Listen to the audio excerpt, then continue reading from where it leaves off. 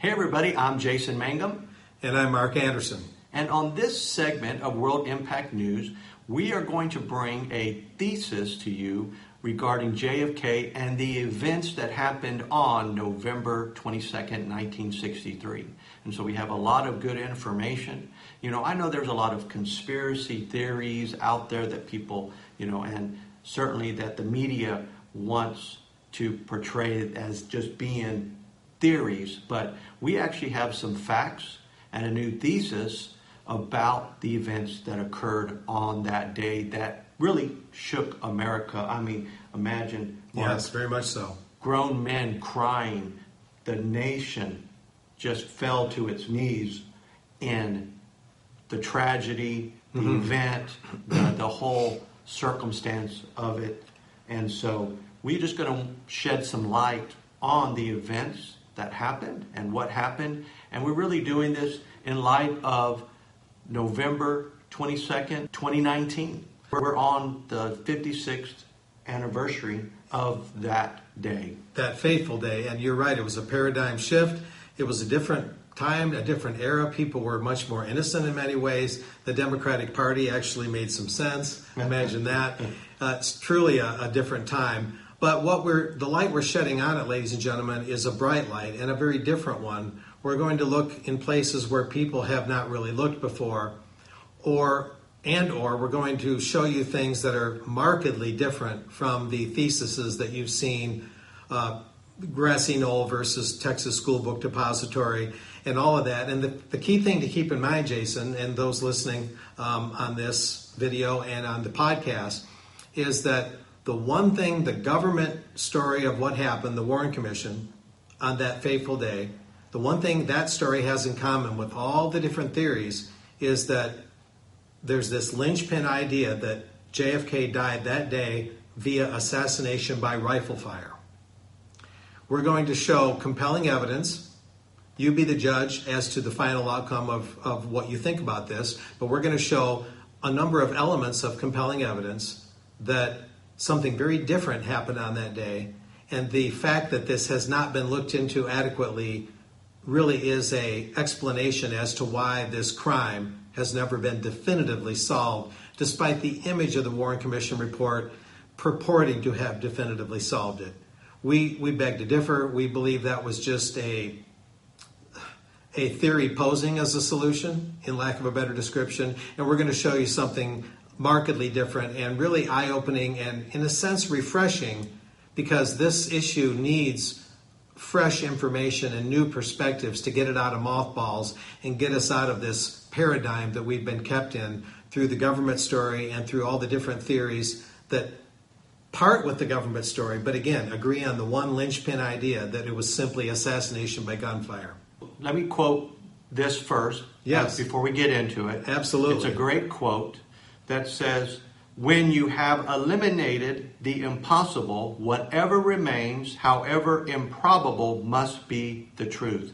Quoted by Sherlock Holmes. And so that's how we're going to look at it in many cases, where you might say, well, why has nothing really been proven definitively, although they want you to believe that it was. Correct. But there's still a lot of unanswered questions and a lot of information out there that points to other things. And so one of the things to just take into consideration is, if a crime was not committed, then how can you prove that it was? So, and that's what we're going to look at. However, there were different crimes there, and you got to understand there are conspiracies, actual conspiracies against the American people that do happen and are unfortunately commonplace in America. That's an important point, Jason, that we have to be careful of those two words, conspiracy theory. The implication by putting those two words together is that all conspiracies, are theories, or that all theories are conspiratorial. The fact of the matter is that that's misleading. You can have conspiracy fact, where you uncover an actual conspiracy, and yes, you can have conspiracy theories. But by putting the words conspiracy theory together, That's meant to imply that any time you invoke the idea of a conspiracy, that it must be purely a theory and could never arrive at being a fact. That is a fallacy. That is a logical fallacy, and you have to keep that fallacy in mind as we explore this fresh look at the events of 11/22/63 in Dallas, Texas. Absolutely. So go ahead. I mean, Mark, get right into it. I know you have some different things, so we're going to provide some different information as well as some different pictures and quotes. But regardless of it being a sinister or non-sinister, be open-minded about this. And this is really thought-provoking as we present the facts and present the information so that you can then make an intelligent decision. So right, and these are the facts that have been denied the people. And if you're denied these facts, you can't make an intelligent decision. Exactly. So we're filling a gap here, ladies and gentlemen, an information gap. And I have to come clean, Jason. Confession being good for the soul. I did a lot of independent research with no relation, Brian David Anderson. That's S-E-N on his Anderson. I'm an S-O-N. And the independent research we did goes back about 10 years. It started in about 2008, 2009. And Brian got on a radio show I was doing at that time and challenged me to disprove him and help him research what was then a budding book called My God, I'm Hit. Now it's known primarily as a video movie at mygodimhit.com. We'll talk about that more later. But in doing the research with Brian David Anderson, and my job was to keep him honest and help him meet people and research things. I interviewed Jim Lavelle, the famous guy that was holding Oswald in the handcuffs, wearing the big Stetson hat in the basement of the Dallas police when Oswald was apparently plugged by Ruby. I met Jim Lavelle. I interviewed Clinton Hill, the famous Secret Service agent that jumped on the back of the Kennedy car coming off the Queen Mary. He was actually Jackie's Secret Service agent. He's the only one that moved out of formation, as we all know, and jumped on the back of the presidential limo. I met and interviewed him twice. I met and interviewed Lavelle in his home once. I met and interviewed the recently deceased Dr. Robert McClelland, whose role in this was very important. We'll talk about that in a few minutes. So that was in his home too. I didn't mess around, ladies and gentlemen. And the information that I'm going to show you now, that we're going to show you, is quite interesting. And I have to be upfront about it. What we're saying is that on that day, JFK lived another day and several more days. In fact, we believe he lived out his actual life.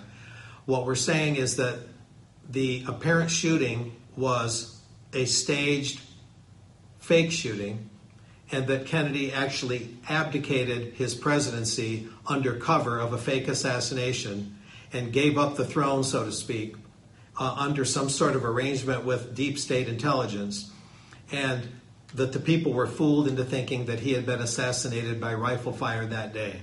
Now, that might sound like a tall order. Now, let's look at the support structure under that. There's a number of ways I could go with it, but one of the things I'll show, and we'll show an enlarged version of this, is this image here. And right here is the actual image, Brian and I believe, of the real bullet hole in the back of Kennedy's jacket that he wore that day, his suit jacket. This jacket is actually physically located, Jason, at the National Archives station at College Park, Maryland. The National Archives has facilities all over the country, including the main one in Washington, D.C. And all of the presidential libraries are components of the National Archives. A lot of people don't know that.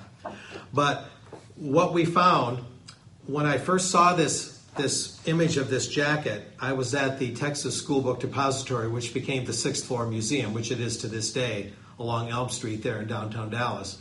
And I was up there one day with my wife Angie, and I was looking at an image of this jacket, the back of this jacket, and I kept looking at it, and I saw an anomaly, and that's what I pointed to a moment ago, and that's what we see as the real bullet hole, not the fake one that was toward the middle of the back.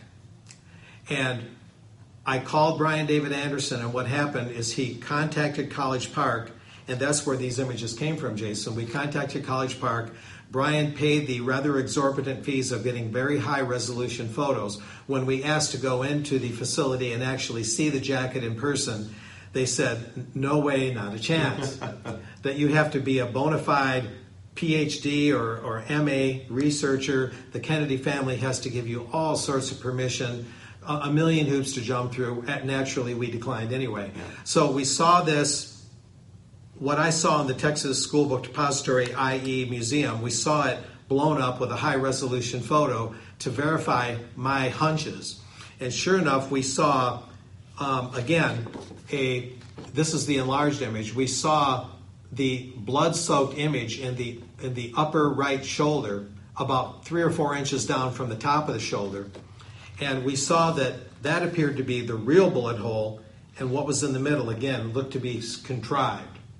And remember, the Warren Commission tried to say that what hit the sort of upper middle back, about 5 inches below the neck, somehow went through Kennedy and then went straight up, which is impossible, through his neck, the magic bullet, and went into John Connally, the governor of Texas at that time, who was sitting directly in front of Kennedy in the 100X limo. So, of course, that's the magic bullet. Bullets don't do that, particularly out of high-powered rifles. So it was a remote control bullet. Oh, yes, we forgot. Except they didn't have that in those days. Yeah. Drone bullets, darn it. At any rate, so over the years, we looked for, naturally, we looked for corroboration for all the things we brought forward. Now, fast forward to 2012, I'm doing a news assignment in Virginia, and I sit down after a tired day, and who do I find on TV? Another researcher who's looked into some JFK stuff, Robert Caro, C-A-R-O. He happens to mention that as of that time, in mid-2012, there was pending the release of all the testimonials of all the Secret Service agents, Jason, who were in Dallas on that day. Only those who were there that day who had audio or visual experiences as to what happened. So this collection that was until then top secret and classified was to be released. Naturally, I called Brian right away, and he got a bead on it and found out pretty soon thereafter that the LBJ Library, part of the National Archives right here in Texas, in Austin, in fact had copies and was about to release them, and Brian paid a nominal fee, I believe, and we got a hold of that collection about this thick of the testimonials. And to go along with the real bullet hole that we saw in the right shoulder of the jacket at College Park, we found this quote as I combed through this large compilation of testimonials from Secret Service agents. I found one from Secret Service agent Glenn Bennett, who happened to be sitting, Jason, in the Queen Mary, that's the limo that LBJ was in, directly behind the limo that JFK was in. That JFK's was called the 100X, once again, and the Queen Mary. And Glenn Bennett was a pencil pusher normally for the Secret Service, but he had to fill a seat that day, so they called him away from his desk and put him out in the field. He didn't have a lot of field experience, so when he heard the shot, the first shot, he was among the few that didn't go like this looking around. He kept his face straight forward, and he had a perfect bead, as is shown in this photo. He had a perfect view of JFK's back and right shoulder. And Glenn Bennett's testimonial read as follows. Immediately upon hearing the supposed firecracker, looked at the boss's car. At this exact time, I saw a shot that hit the boss is JFK, about 4 inches down from the right shoulder, which is exactly where we saw what we contend is the real bullet hole in the back of the jacket that JFK wore that day. So to give you an idea, as Mark sits here, this is his right shoulder here. So somewhere in this vicinity is what is depicted on the actual photo of the actual jacket that John F. Kennedy was wearing, and what Secret Service agent Glenn Bennett says that he witnessed. Right. Now that is one important piece of evidence. Another one is the name of the movie, which has an adjoining book that I mentioned a few minutes ago called My God, I'm Hit. Why is it called My God, I'm Hit, Jason? It's because another Secret Service agent testifying what happened that day was the one that sat in the front passenger seat. Roy Kellerman. Roy Kellerman, a former Michigan State policeman, notably. He came out of the Michigan State Police, applied for the Secret Service, got the job. He was actually JFK's guy. That's who was supposed to guard JFK. We believe he stood down for some reason. You'll notice that he never got out of a car moving no more than 10 miles an hour.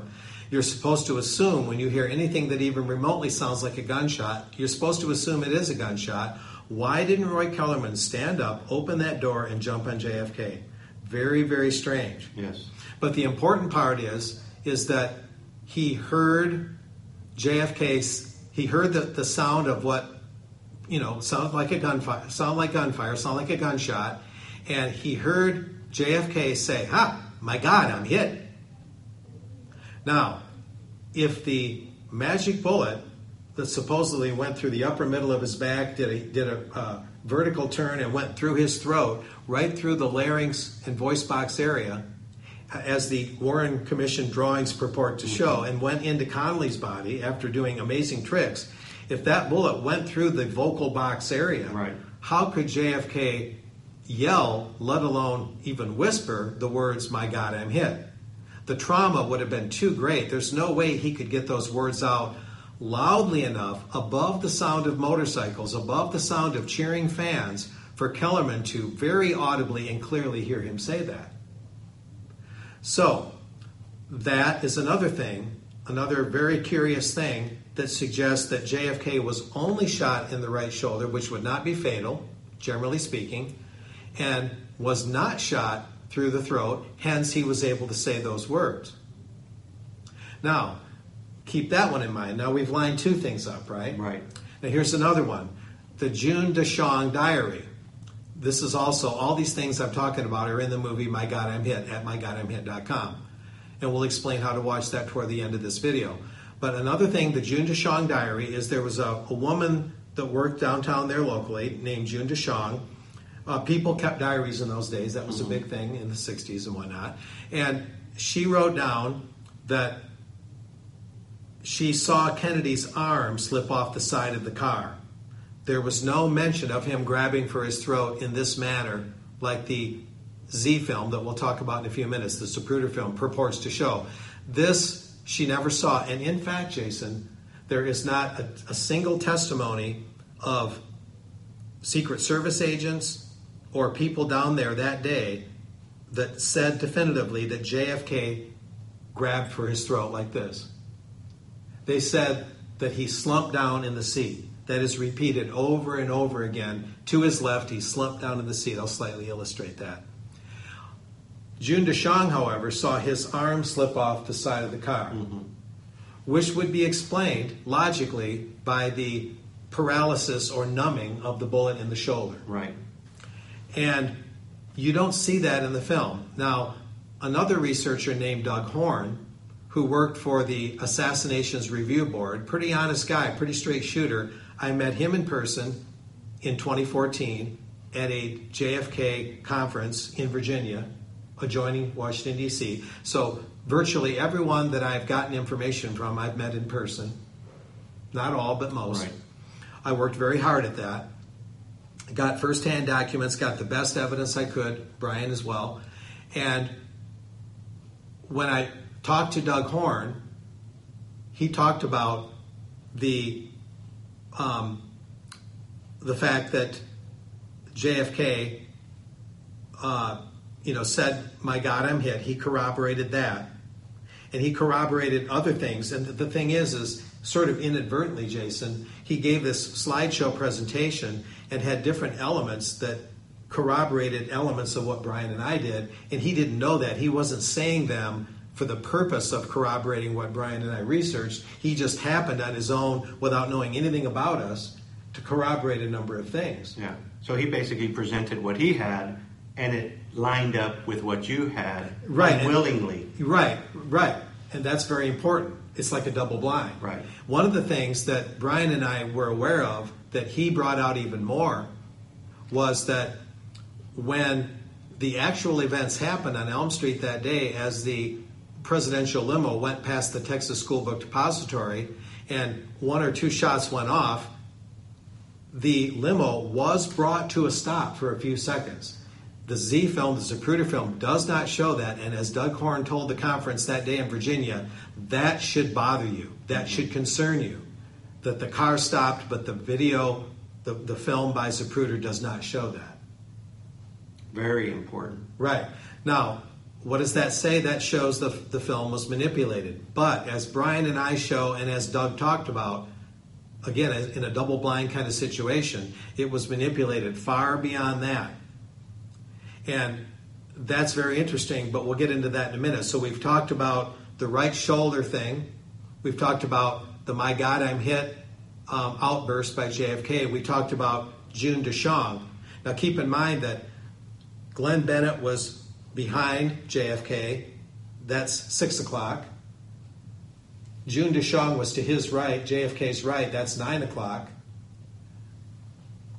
Roy Kellerman was in front of JFK. That's 12 o'clock.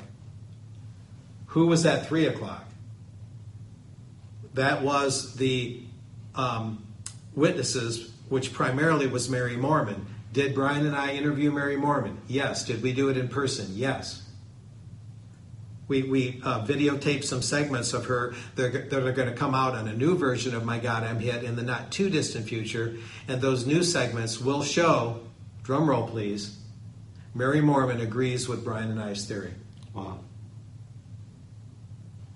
And she was the 3 o'clock witness. So very compelling. What we're pointing out is evidence. These witnesses go all the way around JFK, all four chief vantage points. Yes. Now, the Zapruder film is really important to talk about because a lot of people will say, well, whatever you, Anderson, have to say about this, we have this national treasure, the Zapruder film that was first brought out in the mid-1970s by a young Geraldo Rivera. But the first person that saw it privately was Dan Rather. Now, Dan Rather turned out not to be the most trusted newsman, as much as he might have been trusted back in the day like Walter Cronkite was. When the events of '63 happened, Dan Rather was a young journalist still cutting his teeth. The big granddaddy who was telling America the news was Walter Cronkite. That's right. Now let's segue into one thing that Walter Cronkite talked about. When they first were reporting that there was a shooting in downtown Dallas, they said the gun found was a German Mauser, not the Italian Carcano carbine that we've all been mythologically told was the one or the only gun. Right. Mauser German-made rifle with the sniper scope sights that was found. Now the Mauser, and I've held Mausers, I've shot Mausers. They are a formidably accurate German-made rifle. German engineering is hard to beat, ladies and gentlemen. And if you wanted to poke JFK in the shoulder from either the 6th floor, the 5th floor, the 4th floor of the depository, or from another vantage point with a scope on it, the one and only gun that you're going to best accomplish that with in those days, and it's still a formidably accurate weapon, is the German Mauser. And that was found, and that was confirmed by the county sheriff at that time, who was much maligned, very mysteriously maligned, Roger Craig. Roger Craig is shown in our video, My God, I'm Hit, and he had a partner, Seymour Weitzman, I believe his name is, if memory serves, and they filled out an affidavit. They confirmed that the gun they found was a German Mauser. Yet, mysteriously, Roger Craig in the media was smeared as an alcoholic, as an incompetent in the not too distant future after these events, Jason. And he ended up dying in rather, not totally, but rather mysterious ways. A little soon in life, you might say. Let's just say you make up your own mind, ladies and gentlemen, about that. But he insisted and stuck to the facts that this was a Mauser, and yet all sorts of journalists, Hugh Ainsworth, in my opinion, a very unsavory, untrustworthy journalist who was a big name in those days, he and I got into a virtual shouting match in the 7th floor of the sixth floor museum, Jason, over this point that I said it was a Mauser. He said Roger Craig was a drunk and you couldn't trust a word he said. And I put my finger in his face. I said, I don't buy it. They passed the muster. It was the testimony of two men. They signed an affidavit. What they told would hold up in court. What you're telling me is you're not even explaining where this Italian Carcano came from. All of a sudden, it was just trotted out as they delegitimized and smeared Roger Craig and his factual, documented finding of that Mauser. And what people need to understand is that something else that happened was the detail, the Secret Service agent detail was very limited. And what you need to understand is they did not go ahead of time and look at, there was thousands of windows that needed to be inspected. No inspection was done, and that was because there was so few manpower. Correct. In the time that they had, so they opted to not inspect any window, and we're talking thousands of windows. And so I just want to point that fact out so people can hear that side of it as well, to understand why there were these other areas that it could have happened, as well as where the weapon, the true weapon, could have resided. Right, exactly. That's an excellent point, because some people might say, well, you know, there's all these vantage points and whatnot, but yeah, because there was no way logically to inspect all those windows and all those tall buildings, the assailant that shot JFK in the shoulder, as our thesis insists, could have been anywhere. It may not have been the sixth floor. However, they did find the Mauser in the Texas School Book Depository. That's where they found it.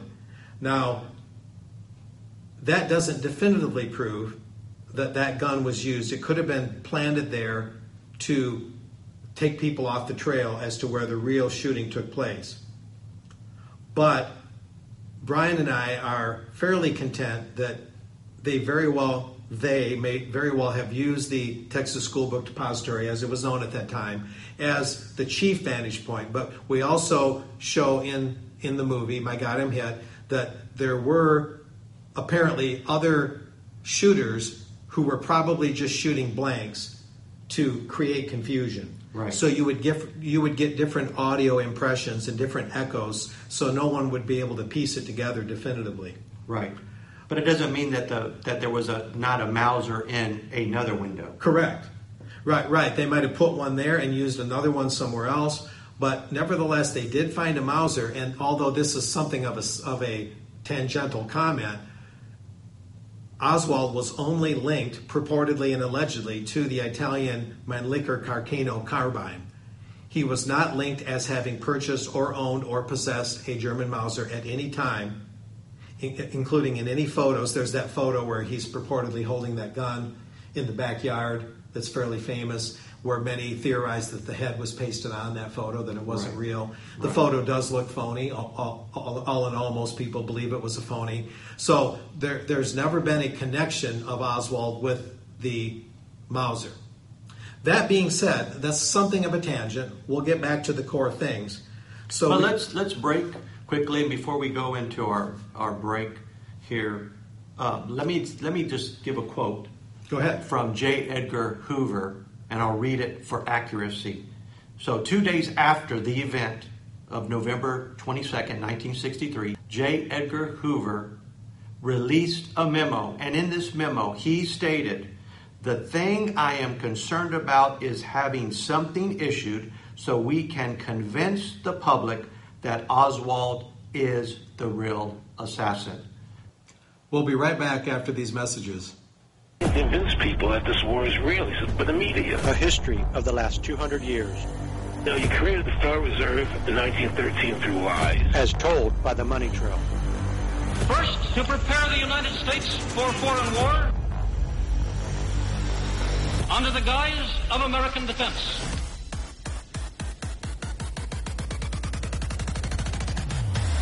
Written by Rodney Howard Brown and Paul L. Williams. My name is Kevin Shipp. I'm a former decorated CIA officer. There is a shadow government that is manipulating our elected officials that we see behind the scenes.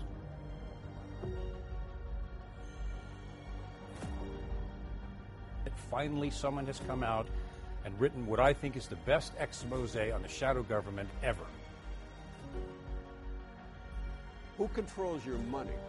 Who controls your savings? You have been lied to. Time after time after time. Political turmoil, national security, climate change, humanitarian crisis, violence, drug war, nuclear proliferation.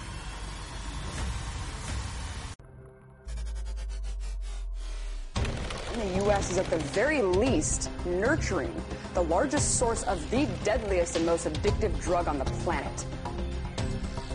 Central Intelligence Agency was actively protecting certain large drug shipments.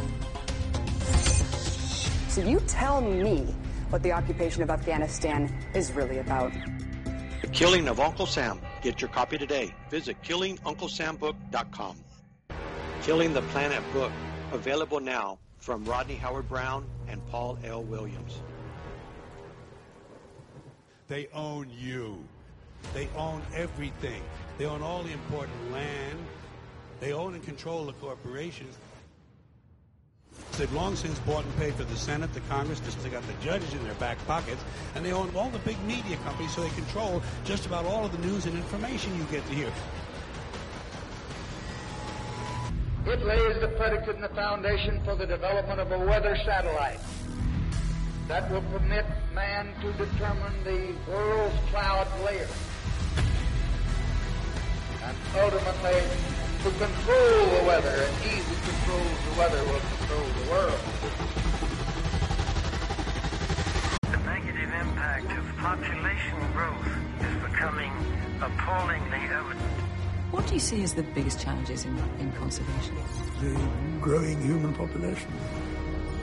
And to get to that goal, you have to monopolize the energy aspects of people around the planet. If you control those two aspects, the green revolution and the gene revolution, then you're able to control the entire planet, every resource on it, extinguish freedom for the rest of history. Available now. Go to killingtheplanetbook.com to get your copy today. Have you ever wondered about the story of money? Read Alice and the Money Tree, written by J.M. Weston Briggs, an illustrated beginner's guide to money and its hidden political and economic impact on society. Get your copy today by going to www.themoneywonderland.com. Welcome back to this segment of World Impact News. For the record, as we continue here, I want to read the exact quote from the guy in the 12 o'clock position, and that's right here, Roy Kellerman.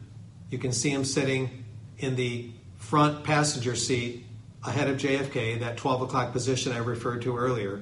And he's the one that heard Kennedy say, my God, I'm hit.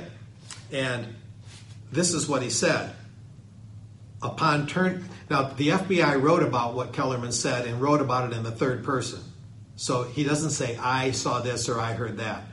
Upon turning his head to the left, he, that's Kellerman, observed President Kennedy with his left hand reaching in back of him, appearing to be reaching to a point on his right shoulder.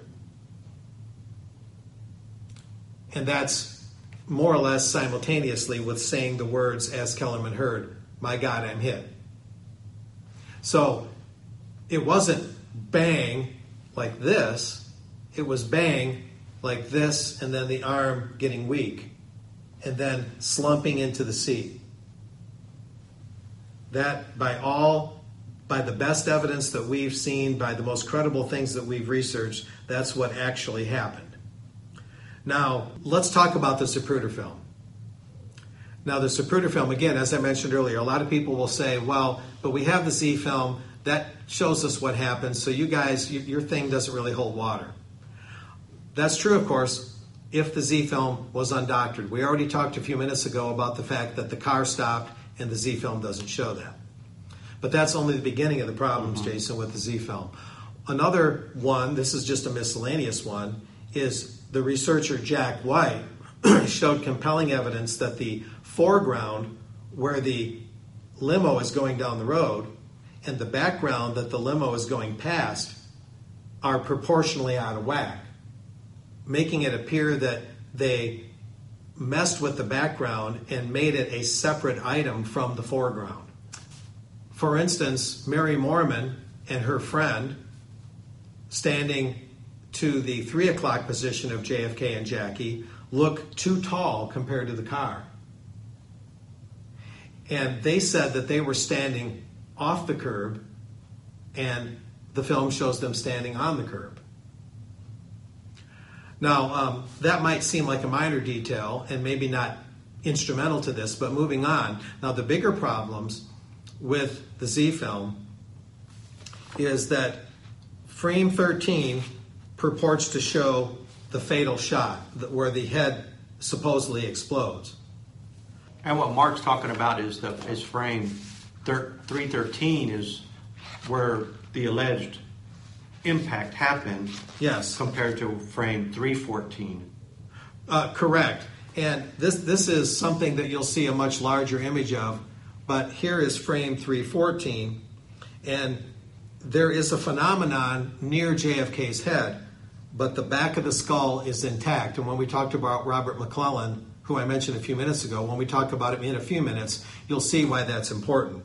But 314 is one frame after the fatal shot that's supposed to have led to JFK's death. And the back of his skull that was later seen to be blown out in Trauma Room 1 at Parkland Hospital, the back of his skull, right when it should have been blown out, is shown intact. Right. And there was this blob that you'll get into, I'm sure, but there was a blob that happened in the forward, in front of his face. An anomaly that happened in front. That's correct. And I'll reiterate, here's frame 312, skull intact. Here's frame 313, the fatal shot, supposedly, skull, back of the skull still intact. Frame 314, back of the skull still intact. And I might as well just mention it now so I don't lose continuity, that when the body, and you'll see why I'm putting quotes around it later, when the body was brought into Trauma Room 1 to desperately try and save the victim's life, Dr. Robert McClelland, who passed away very recently here in the fall of 2019, was the one standing in the 12 o'clock position. Here's JFK's head. Here's the top of JFK's head. JFK's looking that way. He's got his hand underneath JFK's head, and it's bleeding out. And Dr. Robert McClelland never wavered and never contradicted his eyewitness account that the wound, the exit wound, was right here in the back, just above the cerebellum, which is here. And it was bleeding out.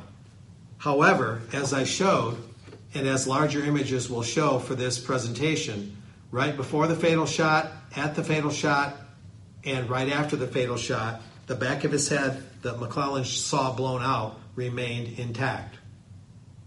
Now, this is where we get a little X-file-ish, ladies and gentlemen, admittedly. 1 + 1 is 2. What we're showing here, what the facts tell us, as carefully as we can discern them, is that could mean only one logical thing, and that is the body brought into Trauma Room 1 and the body that was hit with a shot in the right shoulder in the presidential limo was not the same person. It was not the same body. And this is where we see that there was a body that died in Trauma Room 1, and I'm saying this with some solemn reverence for the gravity of what I'm saying. I realize I'm not talking about some casual item here, that I'm talking about something that's a paradigm shift away from what Americans have been told, so I'm saying it with some gravitas here.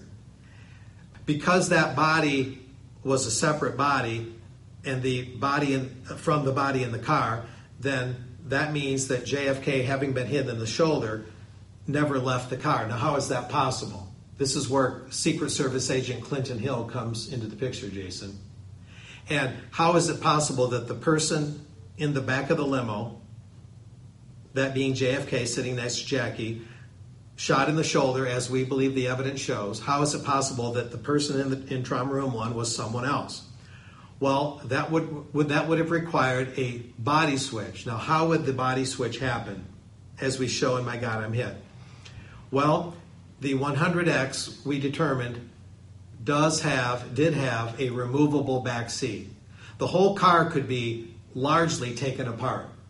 Not completely, not totally disassembled, but to a very large extent, there was a lot of disassembly that could happen. Mm-hmm. And one of the things was the back seat popped off. The thesis that Brian David Anderson and I have, and we believe the evidence of My God, I'm Hit points to it. You can watch the movie, and we can get you a copy of the book, and you can make up your own mind. The movie is highly recommended. But the thesis we have states that there was another body in the large trunk of the 100X, which had a very large trunk, about a 21, 22-foot long car. Yeah. And that trunk was quite large. We believe there was a secret compartment in there, logically speaking.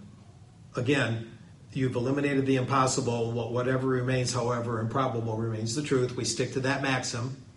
So we believe that a expert shooter had a lookalike to Kennedy.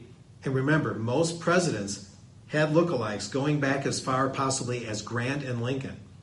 It is not uncommon, and it was actually done, ladies and gentlemen, for presidents to have lookalikes who were hired to appear at certain places where the real president could hide out or go somewhere else, sometimes due to fear of possible assassination. Mm-hmm. This is not a mystery. Yeah.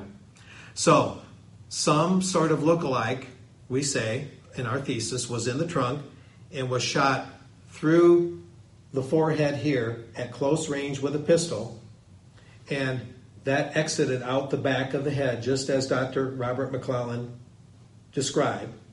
So, the only way for McClellan to receive a body and the other doctors in that trauma room at Parkland Hospital with that kind of wound, naturally, would be for somebody to receive that kind of wound.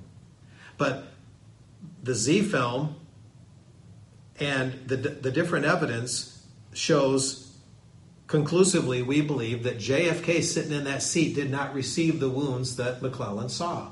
1 + 1 is 2, as I stated. So, after the bullet was shot through the lookalike in the trunk, the bullet very well may have went out the back of the head through this high-powered pistol, through the trunk and out into the street. Sure enough, as we'll show in this presentation, a FBI agent, in fact, found, along with the Dallas police officer, found the .45 slug. The .45 slug was found right where you'd expect to find it, and you'll notice that there's very little that's ever been said about that .45 slug, ladies and gentlemen, just like with the finding of the German Mauser having been the real gun and not the Italian Carcano. These things are rarely discussed because they're the little threads that you begin pulling on that begin to unravel this and actually begin to make the JFK event solvable for the first time in American history. We actually, Jason, I believe, we're beginning to see the light at the end of the tunnel through this thesis. Yeah. This concludes Part 1. Watch or listen to Part 2 of JFK Revisited, Death or Disappearance. You can watch both Part 1 and Part 2 on YouTube, or listen to our podcast on Apple Podcast, Spotify, Google Podcast, Anchor, and many other platforms.